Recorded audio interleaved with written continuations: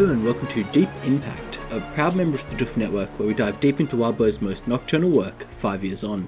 Coming up next is Elliot Diebold. And that was Ruben Morehouse. And we are back to talk about Sine Die 14.2, which begins with, last chapter Blake and Alister decided to team up, and now they're kind of figuring out exactly what that means.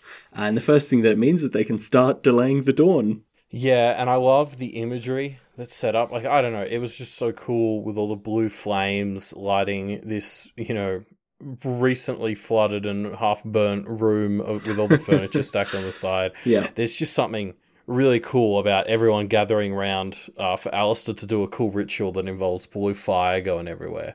There's also the bit where, obviously, Green Eyes' eyes get mentioned, and it's like, oh, these don't belong, and I was sort of like, oh, that's not very good imagery. And then, the next thing that happens with Green Eyes is she gets right up in Tiff's grill with no warning. And it's the funniest thing, I think, in the book so far. I loved it. Yeah. Yeah, you've mentioned it like 6 times since you read the chapter, so I can tell you really do it. It is a funny moment for sure. I was saying, nothing comes of it. It like Blake doesn't really think on it at all. He's just like, might have to keep an eye on her. That's a bit odd. There's no thought about why this might be happening, what he could do to prevent such like crazy behavior. Because, talking about Green Eyes not looking like she fits in, and then she goes and just become she's the most confrontational in a room that's got Rose and a bunch of Bogeymen in it. So, what are you doing, Green Eyes? Yeah. Yeah. No, it's a good moment though. And I like that Blake is, I was going to say oblivious, but I guess just a dingus enough that he completely doesn't notice or doesn't connect to the thought of why that's happening, which is... He doesn't even try. He doesn't even have the thought of, what that's about. He just doesn't take the time to consider it. Classic Blake. Alister continues to show off how good he is at all this stuff. Even Blake can't help but compliment him. I mean, yeah, how could you not? This whole thing is super cool, super legit. Yeah. There's this bit where Alister, he spins the ring around a little bit, and Rose is like, oh, you don't need to do that. And Alister and Blake both say theatrics at the same moment, which is a classic moment. And Alister smiles and is like, oh, that was funny. And Blake, the line in fact is, Alister smiled, I didn't. Which is so Alister is so clearly trying to get in the good books of his new brother-in-law, and Blake is just not going for it. I loved this moment so much. I mean, Alister and Blake, we talked about it after Alister's interlude. They're so perfect for each other, both as antagonists and kind of slightly begrudging allies. Yeah. I almost feel like Rose is the third wheel in this trio sometimes. Anyway, this is one of my favorite tropes that TV shows do a lot, where you have a recurring baddie who plays off, the heroes really well as a baddie, and you force them to have to team up for some reason, and you kind of get to explore a new angle in their antagonistic relationship. And it's such a great trope for a reason, and it's being used to full effect with Alister right here. Yeah, it's really good. And actually, I want to kind of call this out because this is a theme we see throughout the entire chapter of Alister doing really nice and friendly things, and Blake being very, very wary of him, offensively wary of Alister. There's a bit where Alister says, there's more to some chronomancy than simply altering time. And Blake responds, or less to chronomancy than altering time. And Alister's like, and then looks at the others, clearly being like, I wish you hadn't said that in front of all these other people, Blake. And it's it is such a mean-spirited thing to do, just to be like, we all know your magic shit, right, guys? It does seem like Blake is having a bit of trouble letting go of his bad feelings towards the Bogeymen, and maybe even Alister specifically.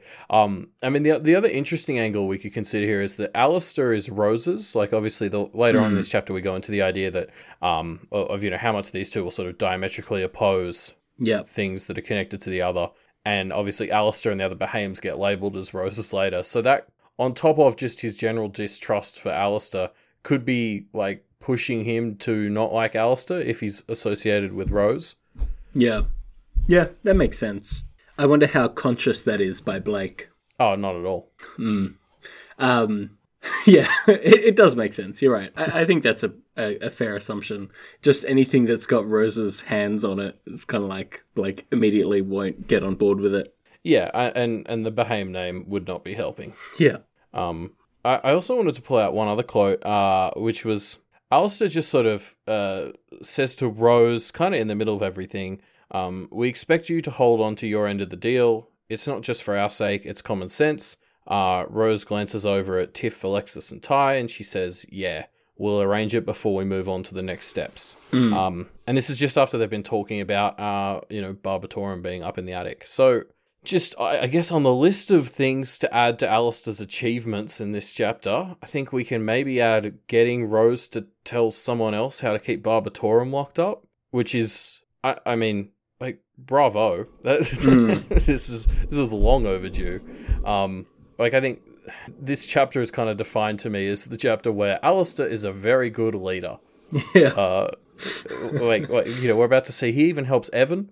Yeah. And who doesn't love Evan? Like, as a reader, I think that bit is especially included in this chapter because it pretty much instantly wins over most of the readers, I think. Like, when you see Alister heal Evan as a reader, you're like, yep, Alister, check. Yeah. No, you're right. But the fact that he's able to get Blake and Rose working together again, in my mind, is like the pinnacle of achievements. Yeah. So Alistair asks to speak to Blake outside, and Rose also comes along, I guess. Same thing. Rose, Blake, what's the difference? And Alistair reveals... Yeah. Alistair reveals that he knows about the secret puppet master thing, but it seems that nobody really knows who it is, which we kind of thought it might be the Abyss last chapter, but it seems there's something more going on here. I don't know. I wonder if Podrick knows. Like last chapter... No, sorry. In 13.x, I got the... I guess I made the assumption that Podrick knew who was behind it because he seemed to have that vibe, but I don't know, maybe not. Yeah, I had that impression as well, and it wasn't until I read what you'd written just there that it made me think, Podrick is 100% the sort of person who would write it in such a way to give you the impression he knew when he has absolutely no clue. Yeah. So I'd now put it at like an even 50-50 as to whether he does actually know what's going on. Yeah, I mean, I guess, obviously there's some more in this direction later on in the chapter, so we'll talk about it a bit more later. Yeah, and Alistair also helps kind of close a few dangling threads. Things like why Molly is so powerful or why the Bogeymen seem so powerful at the moment, which we kind of had already put together as related to this, but it's nice for Alistair to confirm that these things are all kind of playing into this secret Puppet Master Abyss agenda. Yeah, it just kind of is a bit of cleaning up of, like, we don't really get any new information here, any significant new information.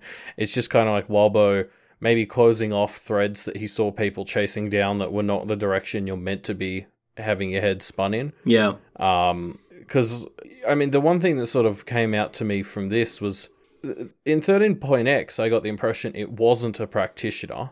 I can't even remember exactly why, but obviously here the assumption seems to be it's probably a practitioner. I mean, we're heading off to fight Briar Girl and Mara next, which, given if we're looking for someone who's helping tank Jacob's Bell using the Abyss, I mean, Mara does seem like a good bet. Yeah, it seems like she's the kind of person who would do it just to fuck with everybody. Be like, well, civilization shouldn't be here at all, so yeah, see exactly. Ya. Yeah, she'd be completely on board with this, absolutely. As you mentioned, Alistair also uses some power to heal Evan, and Blake, seems actually even reluctant to let him do this, which is a bit of an interesting take.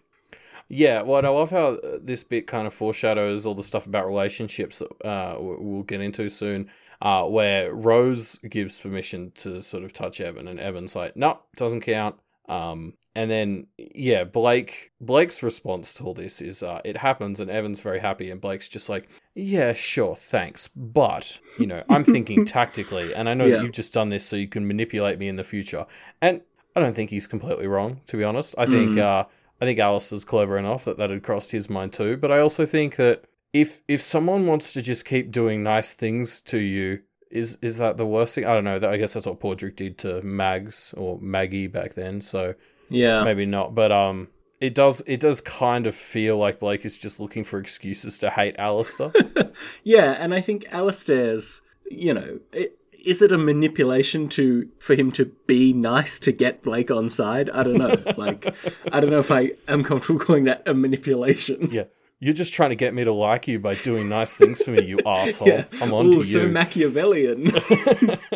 I mean, I guess that's the thing. I walked away from this chapter and even the previous few kind of so on board with Alister and everything that he's been about. Yeah. Like, as I said, this chapter is so... I feel like it's designed to manipulate the readers into being on Alister's side, and that does make me a little bit suspicious. I no longer trust this book on stuff like this, so I'm sort of trying to keep myself a step back and wait for another shoe to drop. But at the same time, I do think maybe Blake is being a bit ridiculous here. Yeah, I don't know. Alistair's strategy is basically be completely open and transparent with Blake, and eventually you'll have to come around, right? And it does seem to be more or less working on Blake. Yeah, absolutely. It's working on me too. Yeah. So, since Rose decided to come along for this conversation, Blake and Rose inevitably end up just getting back into their old dynamic of sniping at each other. And Alistair plays the conversation cop a bit, clearly getting fed up at their interactions. Like, it's a very exasperated husband vibe, which I really liked. Yeah, him playing the peacekeeper here is very fun. I struggled not to just pull out every bit where Blake and Rose interact and then Alistair chimes in. Like, there's sort of this escalation in how he tries to, like, get them to stop confronting. Like, at the start, he's sort of like, well, I think what Rose is trying to say is... And then by the end, he's just like, can you two just not talk? Like, fuck. The specific line is, let's not have you two talk to each other, okay? Make it a rule. Which is so passive-aggressive, but also correct. Like, that's clearly the best rule. Yeah, absolutely spot on. Yeah, I mean, again, it's another thing that makes me want Alister as the Lord of Jacob's Bell. I think what I really like about this whole segment is we really ramp up how much Blake and Rose are essentially unable to agree on anything. And it's just like they can't agree on any single thing. And then suddenly it's like, oh, should we call the lawyers in? And they're both just immediately together like, nah. And it's sort of, it makes you instantly go, okay, so we know that that's objectively a fucking terrible idea. Yeah. If it finally united these two. And then as if that payoff isn't sort of enough, we then pay it off again almost immediately because when Alister suggests they're going to have to coordinate, they're both like, oh, shit. And, they agree in how terrible that is. So I like how there's sort of two payoffs for the price of one here. We get this ramp up to explain how terrible an idea calling the lawyers is. And then we also use that to say, and also the idea of coordinating to these two is just as horrible that they're also on the same page here. Yeah. It's a good way of setting it up, and it immediately conveys to Alistair. It's used for the lawyers, but then there's one other one where they agree on it, and it's kind of like, it's a nice little recurring way for us to emphasize how terrible some things are. Well, the other thing they agree on is how horrible it's going to be trying to coordinate with each other. Yeah, which is just like, and I think putting that to them on par with calling the lawyers really sets up for how much fun this is going to be watching them try to coordinate. Yeah, and eventually Alistair kind of says to them, "Hey, look, like, you guys need to get on the same page." And he actually mentions it as, like, it's time to balance the scales, right? Which initially made me think that he was going to try and convince Rose to do, like, a blood transfusion thing or something like that, but... Yeah, me too. But Alistair's plan, I think, is a lot more practical and good. And it is like he has a direct line into the audience's brain of like, yes, finally someone is going to get them to actually practically work together, thank God.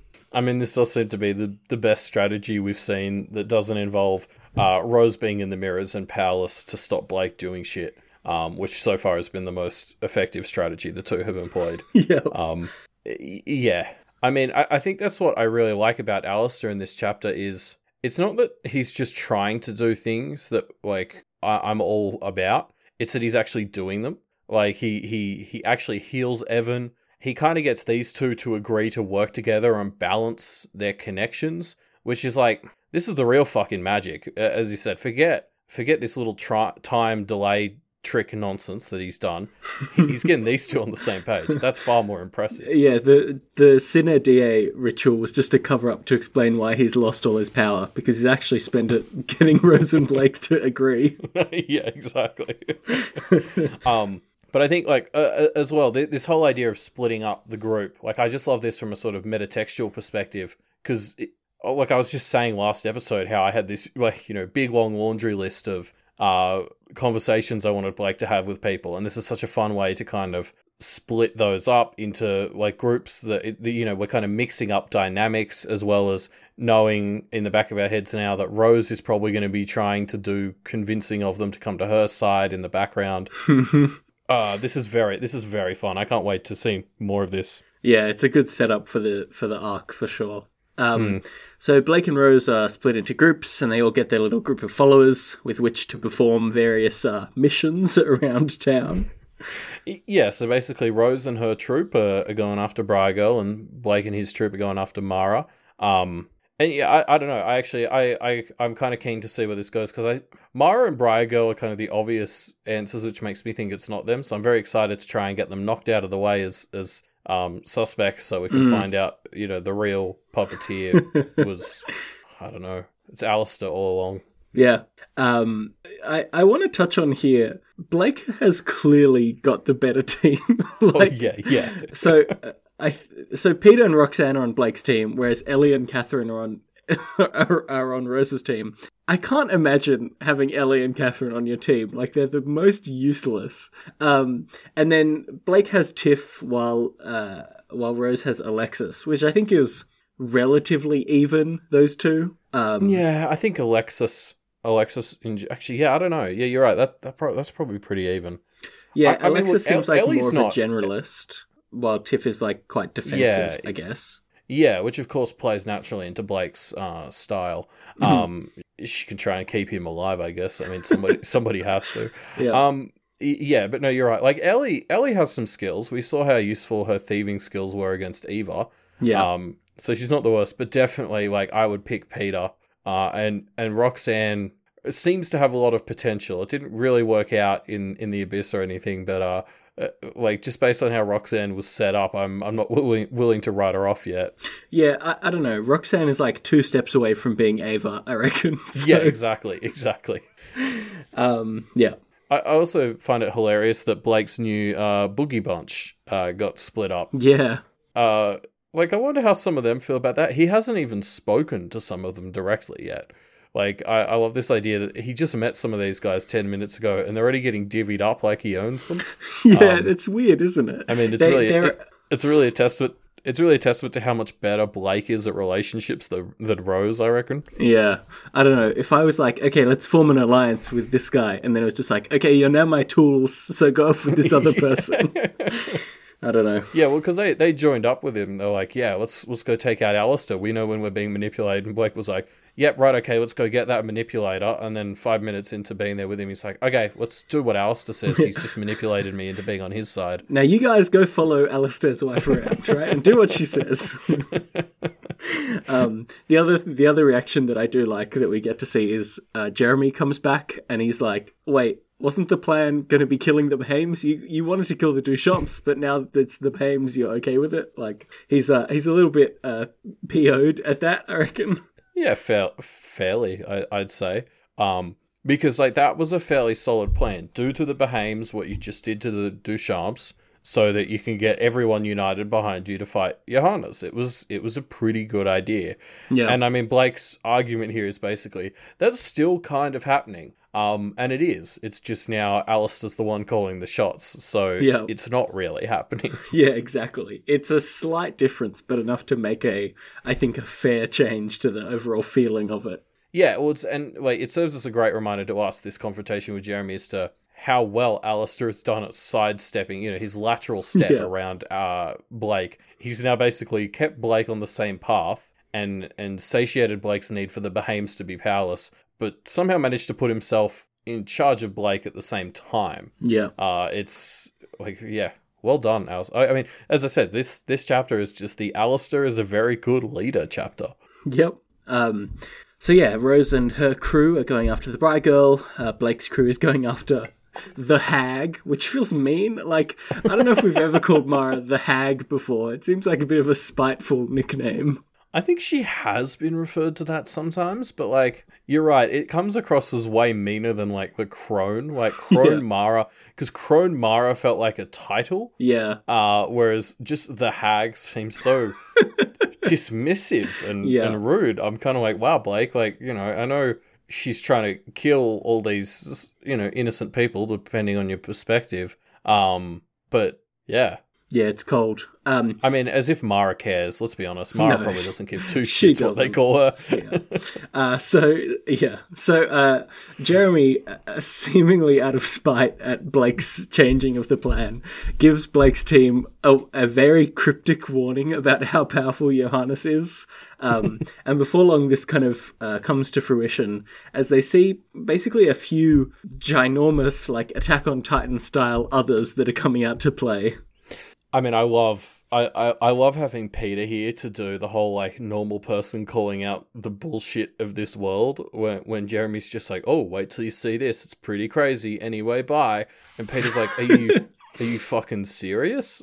Are you going to pull that shit right now? And Jeremy basically just winks at them and then walks away. Yeah. And I mean, I think what's interesting as well is Blake has a thought as Jeremy's walking off where he's sort of like, you know, this is what happens when you take the good Sandra away from Jeremy's. He's just the arsehole he was before. Which I thought was an interesting thought because I think it's harsh, but I also think it's probably not entirely wrong. And it got me thinking, you know, I think we've compared Jeremy and Blake at various points. I was trying to think, could this be saying something about Blake and his connections? Like, you know, is Green Eyes or even Rose meant to be his balancing partner? I mean, Evan probably. Yeah, you're right. Evan's a good one too. I don't know. The idea that, like, obviously Sandra probably had some good influence on Jeremy, but if I was going to think of a reason why he's a bit less or a bit more of an asshole than usual, I would think he did just kind of turn on his wife and get some of their family murdered. Like, it's probably not the best night for him. That was what, like half an hour ago? Yeah, and also Blake just came and completely changed the plan to not be anti the other rival family. Yeah. So you're right, but I do think Isadora probably hit the nail on the head, like hooking Sandra and Jeremy up. Like I do think Jeremy probably would have been a different person if he hadn't kind of ended up falling in love with Sandra. Yeah, I think so too. So I do think there's something behind what Blake's saying here. Yeah.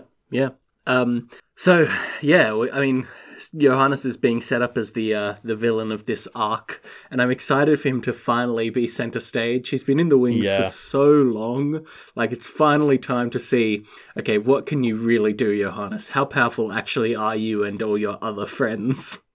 Yeah, and because you're right, he's been set up as the big one yet to drop for so long, and it seems like we're getting a dragon and a giant. I mean, as has already been discussed on our Discord, it took me till the second try to actually understand what was happening here, thanks to some pointers from our patrons. But yeah, I mean, I like this idea because Johannes' domain has been set up as, you know, the good old days for the others type thing, and now we're getting two bread and butter classics of Western fantasy literature. Your dragon and your giant. Like, I think they fit that bill kind of very well, and I can't wait to see how they play in Pact. Yeah, I actually had this thought as well of, like, it's that classic kind of medieval or D&D style of monsters, right?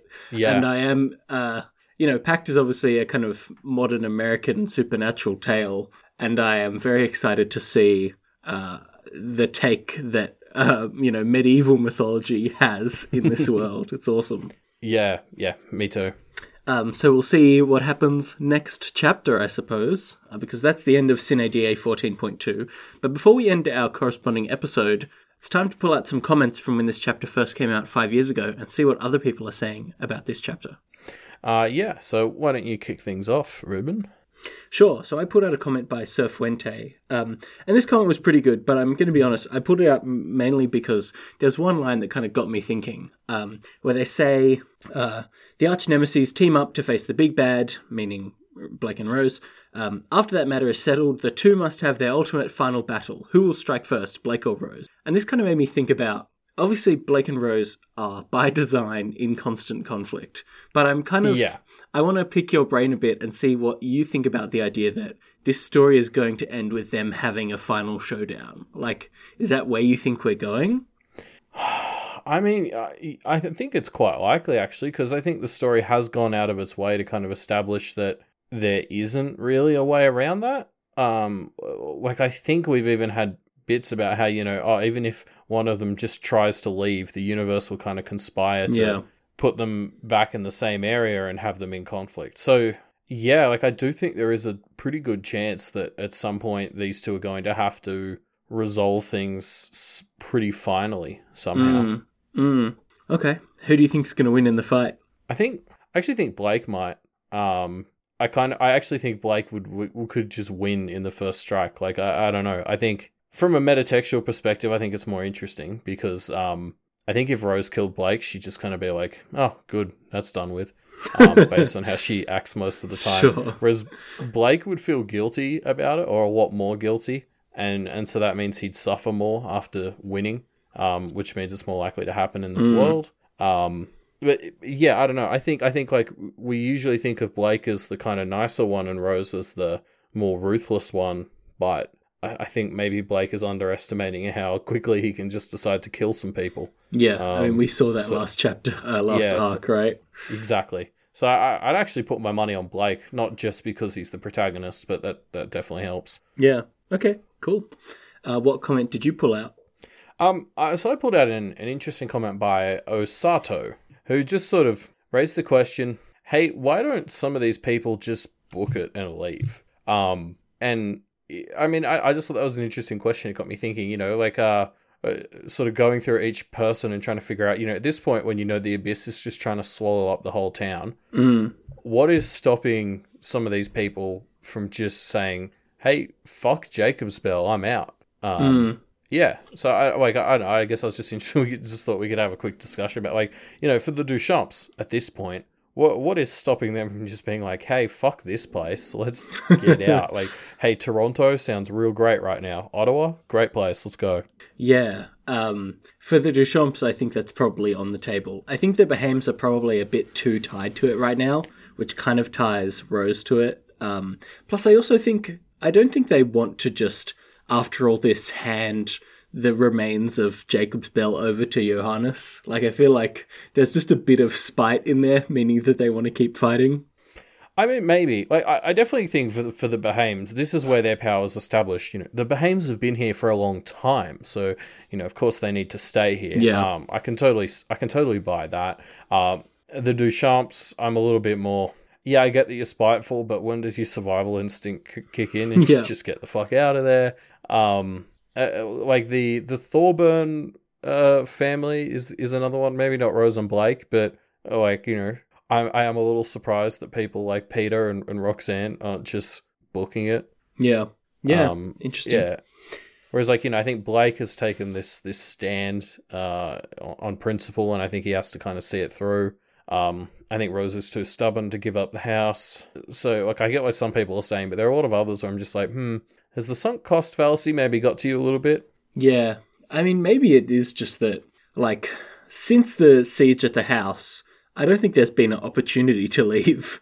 Yeah. I mean, maybe you could just start running. Yeah, I don't know. Would that work? Maybe it would work. I feel like there would be stuff that would mean it doesn't work because it's dangerous enough out there. Actually, yeah, you're right. There's so many crazy others running around. Maybe you don't just want to run out somewhere. Yeah. And have nobody looking for you. Yeah, exactly. Some good comments from people 5 years ago, but of course, to see what's really going to happen, we'll have to see the next chapter. And that's the end of our episode. If you liked this show, why not leave us a review on Apple Podcasts or Stitcher or Spotify or whatever, man. Just you do your thing. Just write a blog post where you give us 5 out of 5. I mean, that counts. Just tweet a 5 at us and we'll know what you mean. Speaking of tweeting, we're on Twitter at MediaMD Podcast. Something we haven't been mentioning enough is that our live read schedule is all over the place at the moment because we're recording in preparation for the holidays. What day is it? Wait, this episode comes out on Wednesday? Oh. So I actually think the next live read, just there's doofmedia.com/calendar. That's where you can find all the info because I'm getting very confused already. But yeah, the live reads are going to be a bit ahead of the episodes for the next month and a bit. So, keep an eye on our Twitter to see where we're actually up to. Yes. We have a discussion question that is currently active that you can leave your answers to. That question is, what other places might have sunk into the abyss? Already someone has said Atlantis, so you can't say that one. So think of some other cool ideas, some other interesting real or fictional places that may have sunk into the abyss over time. And we're just going to get 10 answers that are just Atlantis now. 10 Atlantises. Or Atlanta, but the one from Futurama that falls into the ocean and they become mermaids. So if you have an answer to that question, leave your answer in our discussion thread, which you can find linked down below, or just comment on this chapter in general. What you thought of, I don't know, the big dragon, I guess? And why you can't wait for it to do stuff next chapter. I mean, I assume it breathes fire. Well, actually, I think we saw it breathe fire. Yeah. But who knows what else it can do. So, we already mentioned the Doof Media calendar page. There's other pages on the Doof Media website. It's more than one page on the website. Mm-hmm. It's pretty crazy. It's a whole website with multiple pages. There's even a page for We've Got Ward, which is coming out just around the same time as this episode. Mm-hmm. So go check that out. Ward is pretty great at the moment. And I'm excited to hear Matt and Scott's thoughts on some of the latest chapters. Yeah, if you read Ward but you don't listen to We've Got Ward, I would thoroughly recommend it because there's a lot of stuff going on in Ward that's confusing and you're like, what are the actual implications of this? So it's useful to have somebody explain that to you. Yeah, 100%. If you like the shows on the Doof Media Network, you can support us by becoming a patron over at patreon.com/doofmedia. Your contributions would be much appreciated, and you also get some perks if you donate at different levels, so check that out on the Patreon. Yep, and speaking of Ward, speaking of Pact even, we talked about it a bit today. Never heard of it. Patreon.com/Walbo. That's where Walbo's money comes in and the stories come out. Yeah. It's a machine where you put money in and you get great stories out the other end. So, please spare any money you can for Walbo and we'll keep getting stories. Yeah, or just share Worm or Pact with somebody, Just do that and then they'll get stuck into it and then they might donate to his Patreon. So that's another thing you could do. And another thing you could do is wait for our next episode, which is coming out soon on Friday the 6th of December. That's Sine Die 14.3. And we'll see you then. See ya.